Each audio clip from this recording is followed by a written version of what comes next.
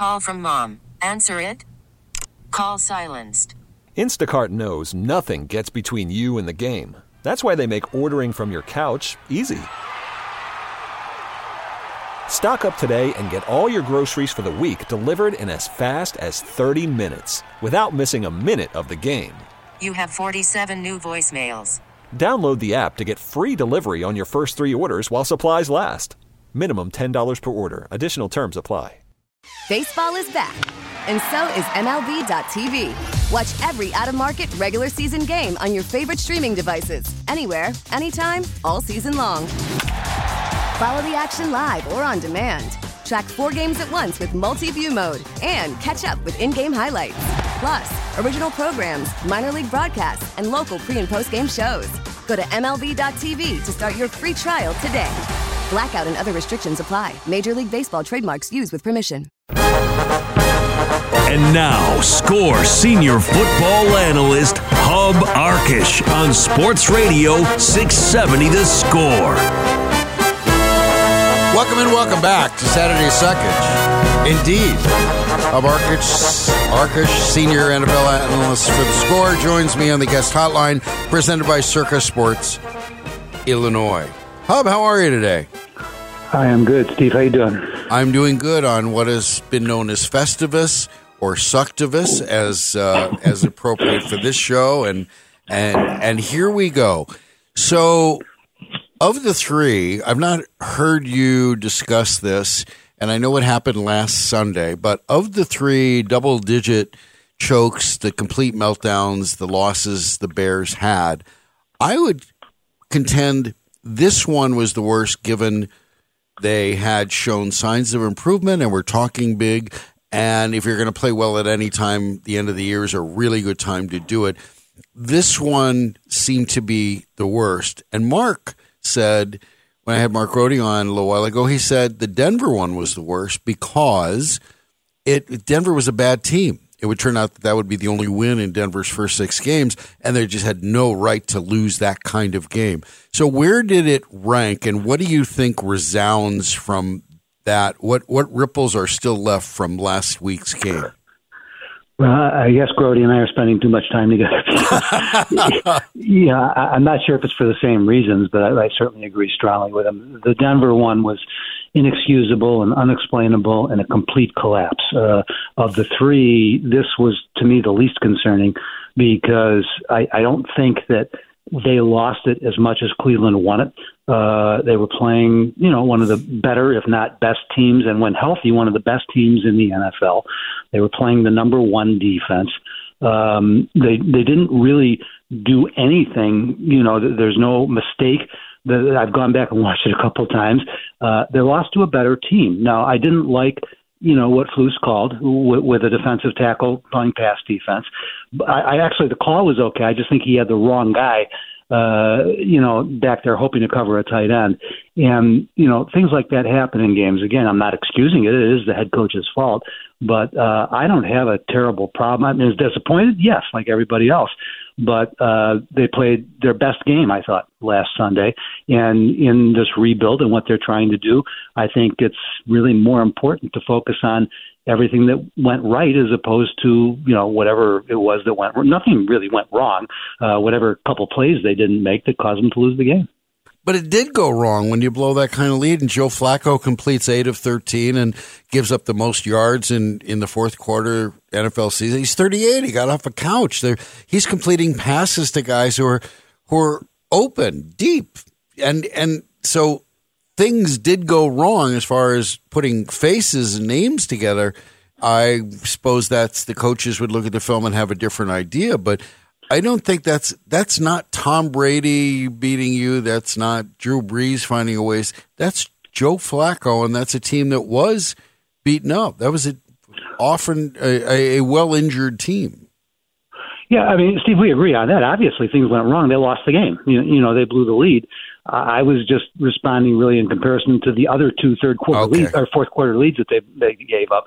And, you got to win that game. And when they become the team that they're trying to become, they are going to win those games. But I guess there's been so much focus, for weeks now, and particularly this last week, on which guy it seems like almost everybody wants to fire, or maybe they want to fire everybody, because they did this and they did that. And Steve, I got to tell you, I cannot take this demolition of Getsy anymore. Nobody knows yet how good an offensive coordinator or bad he is. I hope that Matt Eberflus does, and he'll make whatever decision he makes. But all this blame being laid on Luke Getsy because Justin Fields can't make certain plays at quarterback, to me, is just ridiculous. It's Justin Fields' fault that he hasn't done these things. It's not Getsy's fault for the calls that he made. And the most important part, and I try and remind people of this, Steve, is that we have no idea what Luke Getsy is calling. What he is calling is not necessarily what we see on the field, because players are making mistakes or making changes or doing different things. And so, fans and even media are not the right ones to be evaluating Luke Getsy. And so I hope to continue to learn more the next 3 weeks. And by the way, again, I'm not strong one way or the other on Getsy. I don't know, as I'm saying. But I just think there is so much conversation about the wrong things with this team right now that it gets kind of complicated and kind of difficult to know how to answer them. So what are the three right things? If you're talking about conversation about the wrong things, what are the three things the conversation should be focusing on with 3 games to go in the season? Well, what I don't understand is why they threw the ball, 40 times last week, and why they didn't run the ball more. Now, I think they're banged up at running back, and that's a problem. But what the Bears offense does best is run the football, and they have to find a way to stay with that. And it's okay to have a certain number of planned runs for Justin Fields, because he's a great running quarterback. But if he's going to be your franchise quarterback, if he's going to be a franchise quarterback, he has to be a pocket passer. You can't, all these people who keep saying, stop trying to make him a pocket passer. If you're going to stop trying to make him a pocket passer, then just trade him, because he's not going to be the guy. And so, but I did think that the way they got away from the run game, and again, I don't know how much of that is because they weren't completely healthy or not. And the offensive line had played much better, but had a bad week last week. And so I think that is something else that I can't figure out is why it wasn't the same offensive line I saw the week before and the week before that. So how do you make Justin Fields a better pocket passer? Well, I don't know if you can or not. And by the way, again, because I know everybody thinks I'm against Justin Fields, I'm not at all. I'd love to see the kid make it. But you continue to try and teach him how to read the field, how to make decisions faster. You try and work on his accuracy, because his accuracy is a big problem, his lack of accuracy. And nobody ever talks about that. But go back and watch the tape of last week's games. And if I have to pick one thing that I thought cost them the game in the fourth quarter last Sunday, it was the throws that he missed, because if he makes one or two of them, there's probably more points on the board, and it takes more than a field goal to beat him. And that's been, his history in the fourth quarter with the Chicago Bears, and I think that's the biggest concern right now about continuing to try and develop him. I think he has too much talent not to try and keep trying, at least for the next 3 weeks and maybe even for another season. But the biggest concern about that is that he's making the same, mistakes, or having the same problems now that he was the first day of the season, and for that matter, last season.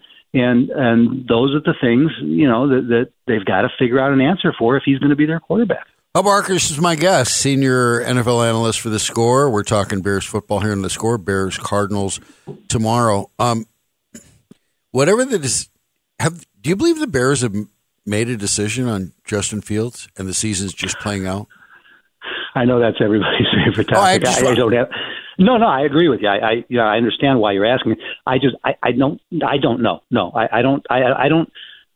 My suspicion is that they've made their decision, but that's not based on anything, because that's not, the things that they're going to tell us. It's not even a choice as to whether you continue to do everything you can the next 3 weeks. But I think that when you look at where the rest of the team is at and the development of a competitive, hopefully playoff team and eventually even a Super Bowl contender, my guess is they have a pretty good idea of what they're going to do.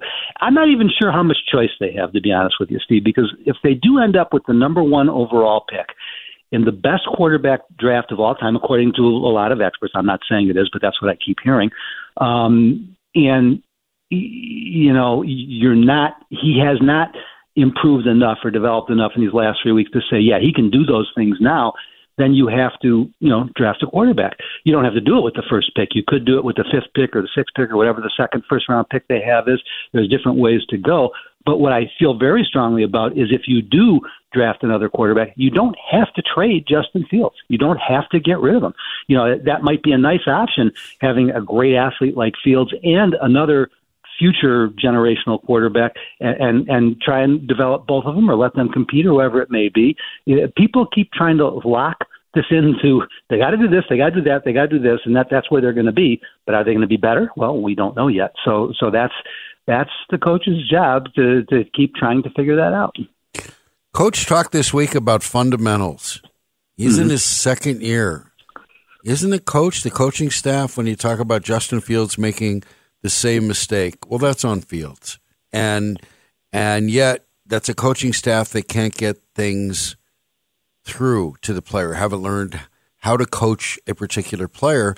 And when you hear the head coach talking about fundamentals all over up and down the roster, that's his job. And it seems like he's not going to take responsibility for an inability to communicate those fundamentals, to work on those fundamentals, to make those fundamentals second nature.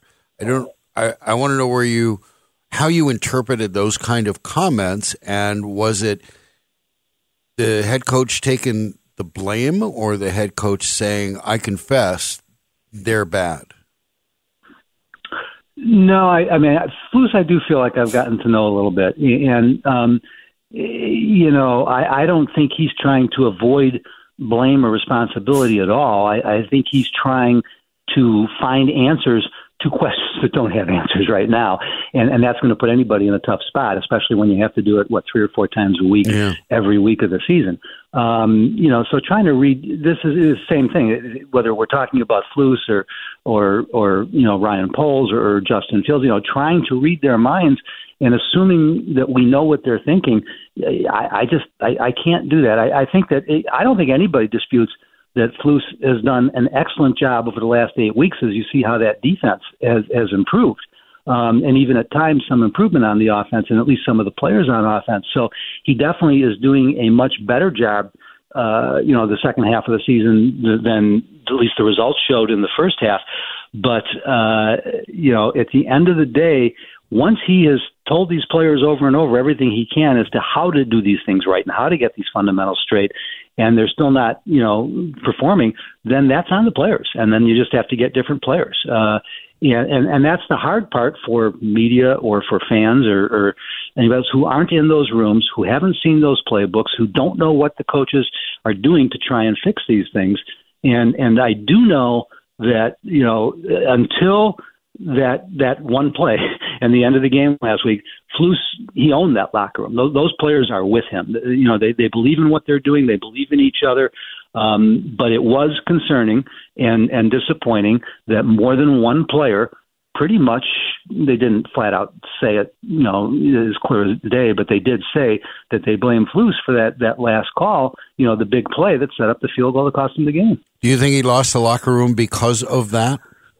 I don't think he lost the locker room, but it certainly was the first time that I've heard, multiple players disputing the coach. When I became the most concerned about Justin Fields was, I think it was Wednesday between week 4 and 5, when he was asked what he thought might be going the most wrong for him, and he said it was the way he was being coached. Mm-hmm. And it was at that point that I knew that they were in big trouble with him, because when the 23-year-old quarterback who isn't playing well thinks the problem is the coaches and not him, then you got a real issue. And he knew it, and that's why he couldn't wait to set up his next conversation immediately after practice to try and back away from it a little bit, which is one of the things I like about him. He's a smart kid, and he's a good guy, and he's a good athlete. That's why we keep hoping that this is going to work out. But that was when I got the biggest doubts as to whether it is going to work out or not. And I heard some things again from him this week where he was once again talking about, coaching decisions being the problems. You don't want your young, developing, starting quarterback blaming the coaches for what's wrong. Then the coaches do have a problem. And so that, if that is an issue now or not, that I can't say for sure, but that would be my biggest concern about where the players are at. Hub, what specifically was Justin Fields talking about that caught your ear? Oh, I don't know if it was any. Yeah, I don't think it was any one thing that he said. But there's a lot of questions that he's asked as to what went wrong with this or what went wrong with that, and his response seems to be, well, the play that was called, or we're not doing enough of this, those types of things. I think I go back to week 4 and 5. It's pretty clear to me that he. I think it's fair to say he hasn't been happy with the way the coaches have been handling his development, and I think that's probably the biggest concern I have as to whether it can work out or not. Is I think that the players believe in Eberflus. I suspect they believe in their position coaches, and I think they feel good about what they've accomplished. Basically, almost being a 500 team the second half of the season. Not that that's good enough, but it's a big improvement. But I don't know. It's possible, Steve, because they are young, developing players. Maybe they feel like they've improved so much in the last 6-7 weeks that it's okay to criticize what the coach is doing. I don't know. Getting in, we've been doing this a long time, and getting into the minds of these 22, 23, 27-year-olds, that's I still have never figured out. Hub Arkush is my guest, senior NFL analyst for The Score, and we're talking Bears here. And what you brought up with young players saying, feeling emboldened, maybe, or feeling, feeling their heads over their skis, but they're feeling good about it and saying what they think. And my first two thoughts when Darnell Mooney offered what he offered were, it's the truth. What he's saying, he's unfiltered in saying that, and he's the wrong guy after that game, the kind of game he had, to be saying that. And I don't know how you took that and whether you think that might resound or that's it. That's part of the Darnell Mooney farewell tour, like it's part of the Justin Fields farewell tour, the criticism of the coaching staff. What did you think of Darnell Mooney's comments and coming from Darnell Mooney and what they may or may not have meant throughout this week? Steve, I think he's probably just reached peak frustration. I've been trying to figure out all season long what's going on with Darnell Mooney. I can't tell. I mean, can you tell from week to week whether he's healthy or not? No. Because, he was a 1,000-yard receiver for Chicago. I mean, this guy's a pretty good player, and he hasn't been this year. And it's not the final play of the game. I know we all are going to make a lot out of that because how great would it have been if he held on to that ball? And you can argue that it was in his hands. He should have held on to it. And a true number one, maybe the number 2 receiver does hold on to it. But that play isn't what upsets me. It's a lack of production regularly over the course of this season that I can't figure out with him. And so, why would you, with, all the room they're going to have in money on, free agents this year and the draft picks they're going to have, I'm not sure why you would count on him or bring him back at this point based on the season he's had. And as far as, what he had to say after the game Sunday, my suspicion is he was just embarrassed. He was just feeling terrible that he didn't make that play. He was just frustrated by that. So that one play and what happened there, I don't make much of it. But the fact that he's actually talked a few times in the last couple of weeks now, and it does all seem to be, and he's not saying the wrong things. It's just that he's not saying the right things. Well, I thought he said the honest thing. That's really what it seemed very unfiltered to me, and that's what he's thinking. So you put it all together with what the defensive players were thinking, or the way they've indicated what they thought of the coach's call, and Darnell Mooney talking, and then you're thinking, wow, if you scratch below the surface, there's more blood coming out. There's something roiling there. I think. I don't know if there's more to come, and if they lose tomorrow, and really for the good of the franchise future, they should lose tomorrow. They got to protect that draft choice. They can't let Arizona, you got to make sure that the Panthers have a big lead going into the last week of the season as far as the Bears draft pick. The Bears actually need to lose tomorrow to make sure the Cardinals have the win and they can't catch the Panthers. And then what might be said in the post-game locker room? This sets up to be a doozy of a Christmas. Yeah, I mean, it's what has made this portion of this rebuild complicated because obviously you want to hold on to that number one overall pick. I think the Panthers, getting a win last week really upset me, but, you can't do anything about that. It would be nice if they can hold on to that number one overall pick. But they've got tremendous assets. Even if they don't end up with number one, even if it's 2 or 3, there's still multiple options. And so, but what's interesting, Steve, is that I was hearing the players be nothing but supportive of Flus and the coaches until that game last Sunday.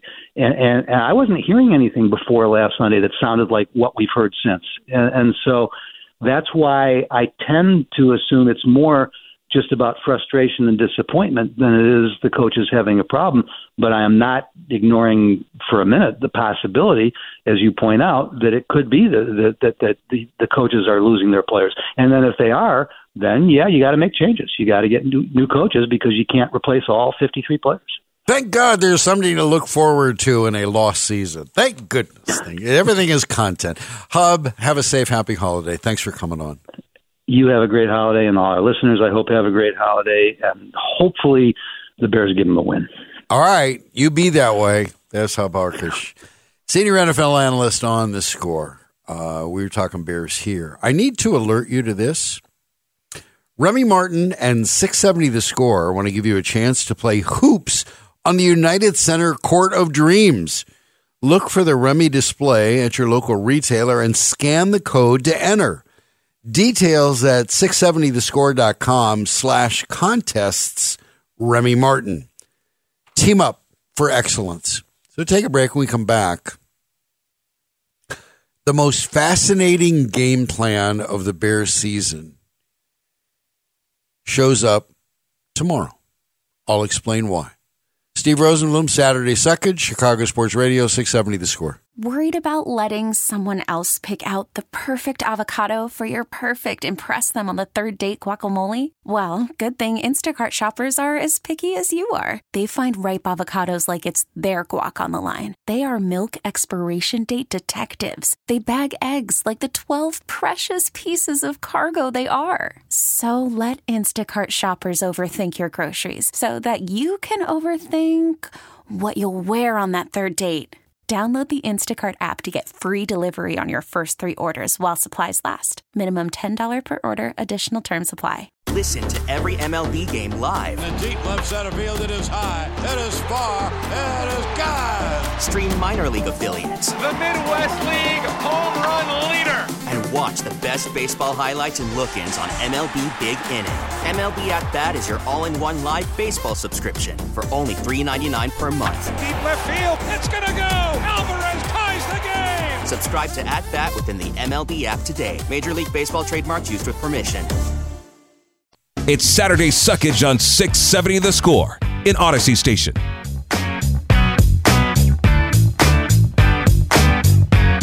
Welcome in, welcome back. Steve Rosenbloom, Saturday Suckage. I suck so you don't have to.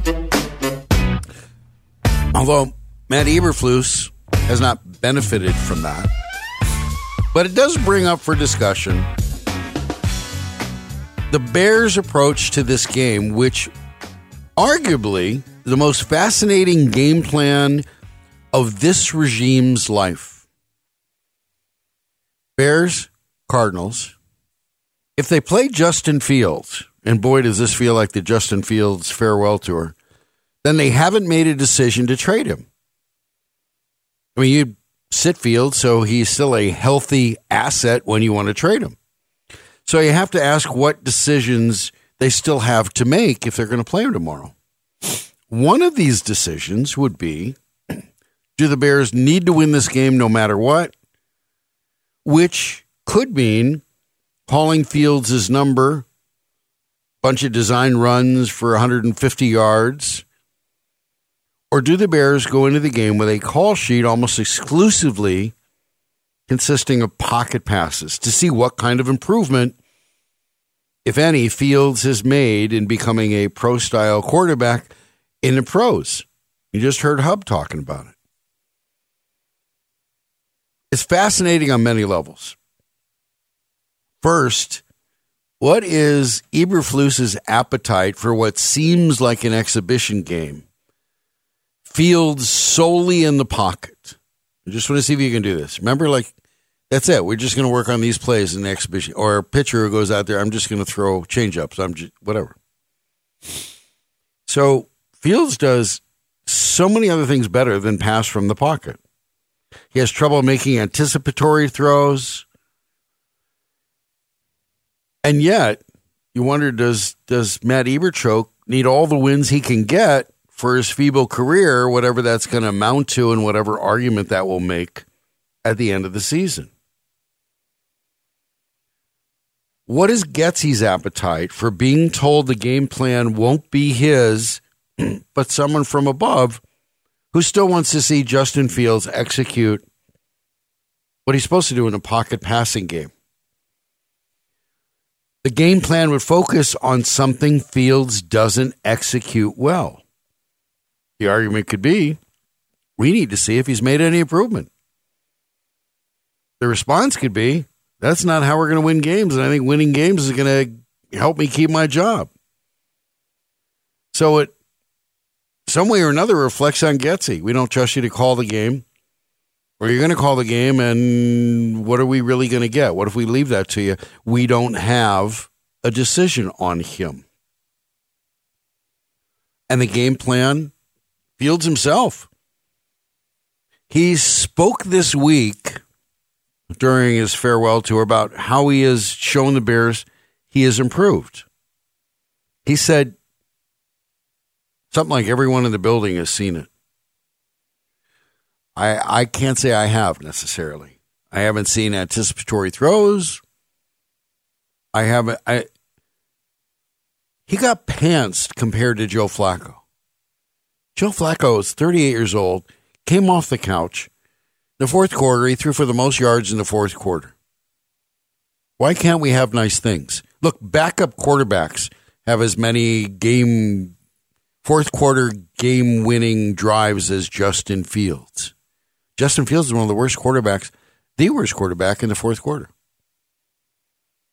And he's improved. Really? Really? Where that it matters has he improved? And so the game plan, maybe the architect is Ryan Poles. He would need to know whether this quarterback is a pro-style quarterback, presuming he hasn't made a decision. Or Ryan Poles would need to at least see talents other than just running. Poles wants to build an offensive line that, he's passionate about it. We've heard it. We've seen it at times. We've actually seen a good offensive line. He wants to build an offensive line so it can protect. The idea is protect the passer in the pocket. It's kind of basic, but that's kind of where we are. We need to, the Occam's razor of football in Chicago, we don't much know it. The quarterback's most important. You got to protect him. Ryan Poles doesn't want to see him to build he wants a quarterback protected. He wants football the way he sees it, as a game played from the pocket. That's what the best quarterbacks do. He doesn't want an offense that relies on gimmicks. I don't think. He may take some here and there, but to totally rely on them, Ryan Poles must see what we see. Almost 2 years into the Eberflus-Getsy Fields marriage, there is no go-to play on 3rd and 1. There is no play. The Bears say, we're going to run this. We're going to run this. We're going to get this. You can't stop us. And with all the encouragement to go forward on 4th down, on 3rd and 1, 4th and 1, and they don't have that play. They don't have that guy. Their quarterback can't do it. Their offensive coordinator can't do it. Their head coach hasn't figured it out. So you're left to have Komet take direct snaps. You're left to jet sweeps. You were working in bleeding in gimmicks in just some way, some trickery. Remember, he had tricks up his sleeve? Eberflus said, tricks up his sleeve. He didn't have a trick for stopping a third double-digit fourth quarter collapse. So maybe Ryan Poles made a decision on Eberflus, but the game plan might be, I need to know what this quarterback can do. Or maybe we need to put on tape, video, whatever. We need to show off what this quarterback can do from the pocket to make him more tradable. Rosie, I was going to say Luke Getsy was actually asked by the media on Thursday specifically on why there has been some confusion on these third and fourth and short situations. So do you want to listen back to Luke Getsy from Thursday? Sure. Let's hear from the interim offensive coordinator. What's the key for an offense of finding some bread and butter for short yardage situations, whether it's the sequence that Courtney talked about or some of those other 3rd and 1, 4th and 1s? What does an offense need to do to find something that it can lean on? Yeah, I don't think necessarily, other than Philadelphia, right? They got the bread and butter for sure. But other than that, I think it's, taking advantage of the situations that you got, right? And, we had 2 really good opportunities this week, and you have those two potential explosives if we're able to handle the situation just a little bit better. But that's both coaching and players. That's both of us together working on those 2 opportunities. When you have premier looks, we got to make sure that we capitalize on them because we had them. We love the call. We love what we were going after. We just didn't, whether we wasn't us preparing them well enough or whether we didn't execute it well enough, both of those things. But as far as bread and butter, I feel like, we've done a really good job of attacking. Minus last week that the DJ one, right? We didn't prepare them well enough for sure on that one. Well, you just indicted yourself. And the fact that you say you've done a good enough job and yet you suck at that and that there's nothing there and that you're relying on gimmicks, or if you're not relying on gimmicks, Luke Getsy, you are defaulting to, we didn't coach well enough. They didn't do it well enough. Really? This 2 years into this thing? And that, one of the most basic of situations, whatever it is, you need to get that. Third downs are vital. The fact that we're still asking this question, the fact that he's trying to answer this question and not offend anybody, not say, I confess, they did it wrong. The fact that coach doesn't have any answers. At this point in the season, in the second year of this regime, just those questions tell you, give you your answer. And you got your you got your bye. Bye-bye. That's the way it's going to go. But watch the game plan tomorrow. See if they're playing to win the game and how. Sure, they'll play to win the game. They're starting that quarterback. But are they starting that quarterback they want to re-sign or make him look as good as possible, as tradable as possible? Do they keep him in the pocket to see whether they want to keep him? Do they move the pocket to see whether they can lure a buyer? Fascinating. And who's designing the game plan? I'm Steve Rosenbloom. Going to take a break. When I come back, I don't know if it has troubled Wake and Bake Club members, but I do want to provide you with an answer because I'm a pleaser, not a teaser. And the Wake and Bake Club now has a team to root for in the college football playoffs. I'll explain after this. Chicago Sports Radio, 670 The Score. It's Saturday Suckage on 670 The Score in Odyssey Station. There's something important I was supposed to do today. Dopest dope I've ever smoked. Hands down, dopest dope I've ever smoked. Wake and Bake Club. I love weed. I smoke weed every second of every day. Hey, I am your stoner.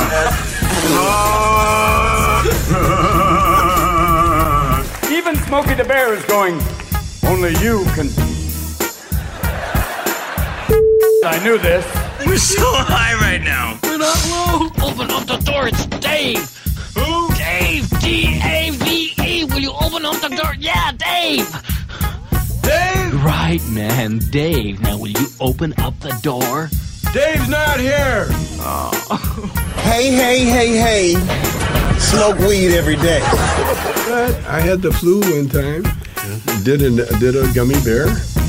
I was like breakfast at Bernie's, the dead guy. Yeah. I was supposed to go to a party, and I went to the party, and they sat me in a chair, and people sat beside me, took pictures, and I'm sitting there like breakfast at Bernie's. Smoke weed every day. Calling this WB Club meeting to order. Okay, Wake and Bakers. Here's a question for you. You know what affects college recruiting? Legalized pot, that's what. A new study, this is just so good. A new study says legal recreational pot is good for college hoops recruiting and bad for college football recruiting. And it all makes sense, even to Wake and Bakers. Researchers at Georgia College and State University and Kennesaw State University said there were numerous factors that affect recruitment trends in college athletic leagues, and they tested the relationship between adult use cannabis policies and talent acquisition. The study, which was published in the Journal of Sports Economics last week, looked at recruiting data from 2003 to 2019 and applied difference in difference models, finding that marijuana legalization appears to be an, quote, important but complex driver of college sports recruiting. Smoke weed every day. For college basketball teams located in a state where cannabis is legal, those teams see an average 3.7% slot improvement in recruiting rankings. Quote, in absolute terms, being located in a state where legal marijuana exerts an effect on recruiting, that is 50% as strong as having a new coach, the study says. Conversely, cannabis legalization is associated with poorer recruitment when it comes to football teams. Recruitment rankings an average 2.9% lower. Those slots average 2.9% worse for colleges located in states without legal pot.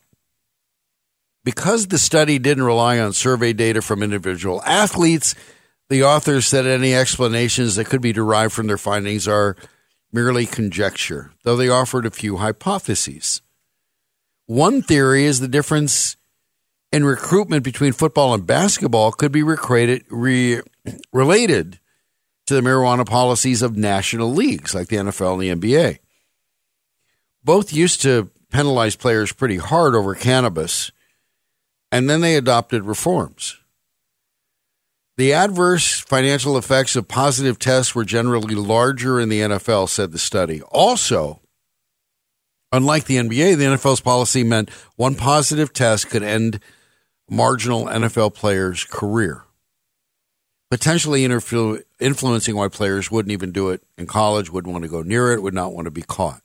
The NBA, by the way, earlier this year removed all collective bargaining agreement, removes marijuana from the league's banned substances. It just gave up. Everybody knew it, and now it was the open secret, and now it's not a secret anymore. So they can even invest in companies. They can start their own lines sometimes. So here we are, thanks to that study. Smoke weed every day. Among the states without legalized pot are Texas, Georgia, and Alabama. So then you've deduced this, Wake and Bake Club members. Michigan is the only college playoff team from a state that has legalized pot. WB Club has a rooting interest in this year's playoffs. It's official. Go Blue, Kush. That's it. It's Michigan for us. Julie Swyka, I want to continue this WB Club rundown. Julie Swyka. You know she's a staple of the Suckage roll call, mainly because she's a fan of the White Sox. That enough qualifies you. So she's earned her place. She's also a friend of the Wake and Bake Club. Actually, we need to now have a Wake and Bake Club for pets. Can't say I've really followed this, but Julie is a loyal owner of Ewoks or whatever those dogs are called. She sent me a picture of doggy treats that came in her Bark Box package. And they were called Wakey Wakey. So close. Wakey Wakey. It was oatmeal and bacon.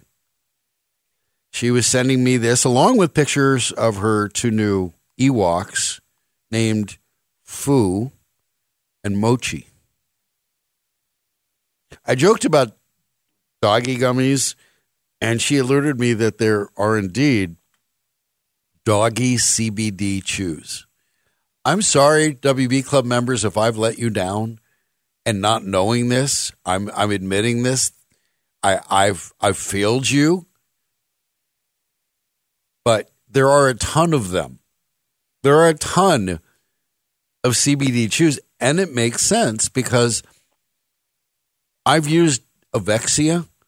It's a wonderful, it's like pod-infused Bengay. Rub it on, it's topical, it's great. And I know there are gummies that some help you sleep, some are for pain. Excellent. And you got to find the one that works for you. So, especially big dogs, I guess you can tell if you're a sensitive dog owner, you can tell when your dog's got anxiety and problems. But you can certainly see it if they have hip problems, joint problems, especially bigger dogs. And they develop them, and they're pretty. The larger dogs are going to develop them quicker and more obviously. So a lot of these doggy chews and treats, CBD treats, are hemp based, and they will help your dog calm down. Smoke weed every day. They will help your dog reduce anxiety. So this is better than just exhaling a number in your dog's face, which they used to be the party trick. Hey, dogs are here. So they come in poultry flavored, coconut, peanut butter. Just some of the, choices that humans have. The doggies get humans, and now they can have human treats. And it goes for cats too. I don't know if Dave the cat needs it. Grody and I have never discussed this kind of kitty cat kush or whatever it's called. We need to know the lowdown on Dave the cat's weed consumption. Drug tendencies. Chicago Magazine did a piece last month on the best cat CBD chews and treats. I kid you not. American Shaman Kitty Nugs, a great name for a cat, by the way, a cat band, Kitty Nugs.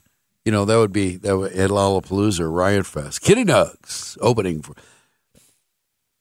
or a member of the Viper Squad in Kill Bill Volume 3, right? Kitty Nugs. Wouldn't that be a good name for the? Anyways, Kitty Nugs was first, Honest Paws, CBD, second, and just CBD. They tested CBD gummies and chews for cats. So it reduces hyperactivity. At the suggestion of the inimitable Julie Swyka, who started this whole thing, I have now failed to remember, even though she said, do this, see what Dave the cat chews on, if Grody's ever done this. And so I guess we're going to have to wait at least another week to find out how Mark Grody's Dave the cat can be drugged. Smoke weed every day. Yeah, that's it. So I want you all to know, Michigan is your Wake and Bake Club team. Legalized pot, and Georgia doesn't have it. Texas doesn't have it. Alabama does not have it.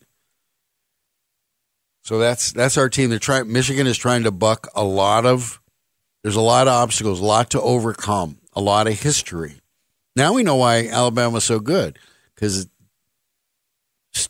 guys who feared any kind of NFL drug test are going to a state where it's, we don't allow drugs. We don't. And basketball players have said, yeah, I'll make the league. I see what they do in the league. I'm going to a state where it's legal, where I'm not going to get busted for it. 779 texter, a really good point. Helps on the 4th of July for pets. It does. That's excellent. Yeah. Great point. That's excellent. Okay. Wow.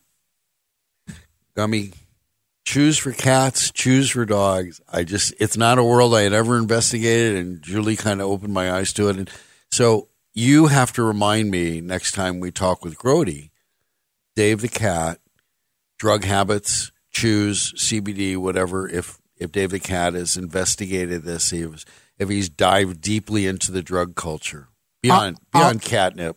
I'll ask you that then right now for at least for my cat. When should the next time that I give her catnip? When should that be? I think you should visit the sites that offer you a variety of cat chews, CBD chews. And is your cat hyperactive? I'd say so, yeah. Well, then you would need a calming chew for your cat. So try Kitty Nugs or Honest Paws or I can't believe we're doing this. Hey, I had to ask when the time coming. At some point, the Safe Banking Act will pass, and suddenly you can put all of your purchases on your credit cards. When that happens, this show will be ground zero for advertising for the Wake and Bake Club. I think that's the only reason they're keeping me around. We're going to take a break, and when we come back, we here at the WB Club are going to talk Bulls. That team known as Don't Let Max Levine Come Back. That's what they're officially changing their name to. We'll talk with Julia Poe of the Tribune. I'm Steve Rosenbloom, Saturday Suckage, the WB Club. Get your doggy a treat for Christmas. Doggy chews, doggy gummies, dog pot. Chicago Sports Radio 670 The Score. Now, with the MLB app, you can get baseball your way. Pick your favorite team, your favorite players, and get customized highlights, stories, and breaking news right on your home feed. Follow the action with Game Day, where 3D replays add another dimension. Plus, notifications can keep you connected to every pitch, every hit, every game. The MLB app. Baseball your way. Download it now for free from the App Store or Google Play. Blackout and other restrictions apply. Major League Baseball trademarks used with permission.